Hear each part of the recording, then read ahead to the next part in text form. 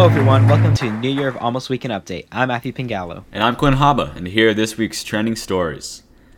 Well, the House of Representatives yesterday voted to impeach President Trump again for inciting the Capitol riots earlier this month, and I guarantee that when you heard about that, you didn't even yawn.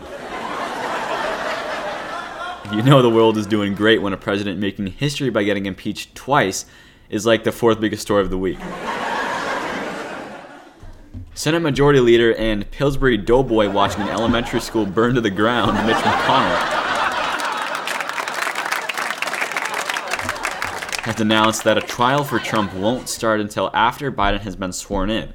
But by that time, Trump is going to be on a golf course in Florida, drinking an orange juice, probably talking to an alligator as a therapist.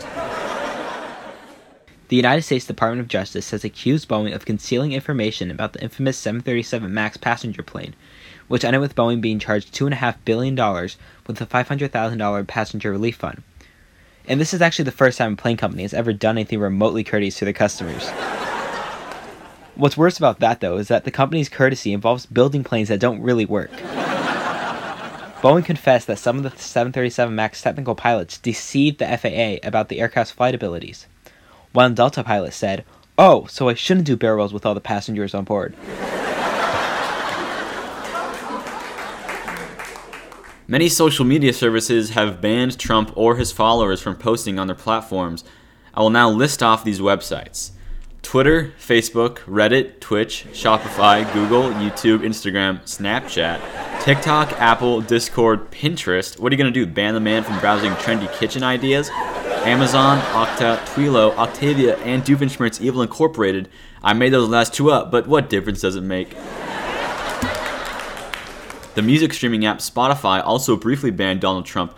So they were kind of like, oh, we're all banning Trump now? Okay, how about we don't let him listen to music? Actor Bruce Willis was asked to leave a Los Angeles Rite Aid on Monday for not wearing a mask while inside the store. What's even stupider is that he literally had a bandana around his neck. He could have just pulled it up. So I guess he'd rather live free and die hard. The National Mall will be closed to the public on Joe Biden's inauguration day to try and keep another event like the Capitol riots from happening. Now, how weird is that? Basically, Joe Biden will become the official president of the United States in the same way two friends in D.C. meet to go grab a sandwich.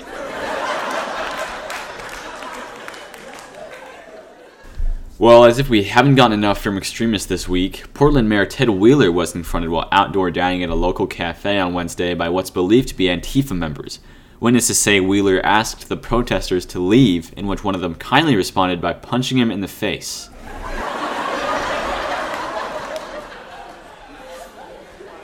Well, I guess we can count on Wheeler to leave a 1-star Yelp review. Coffee was too watery, scones were too dry, but got punched in the face. Bathroom cleanliness, 4.5 stars. Pretty good. That's all for Almost Weekend Update. I'm Matthew Pingallo. And I'm Quinn Haba. Have a great weekend, everyone.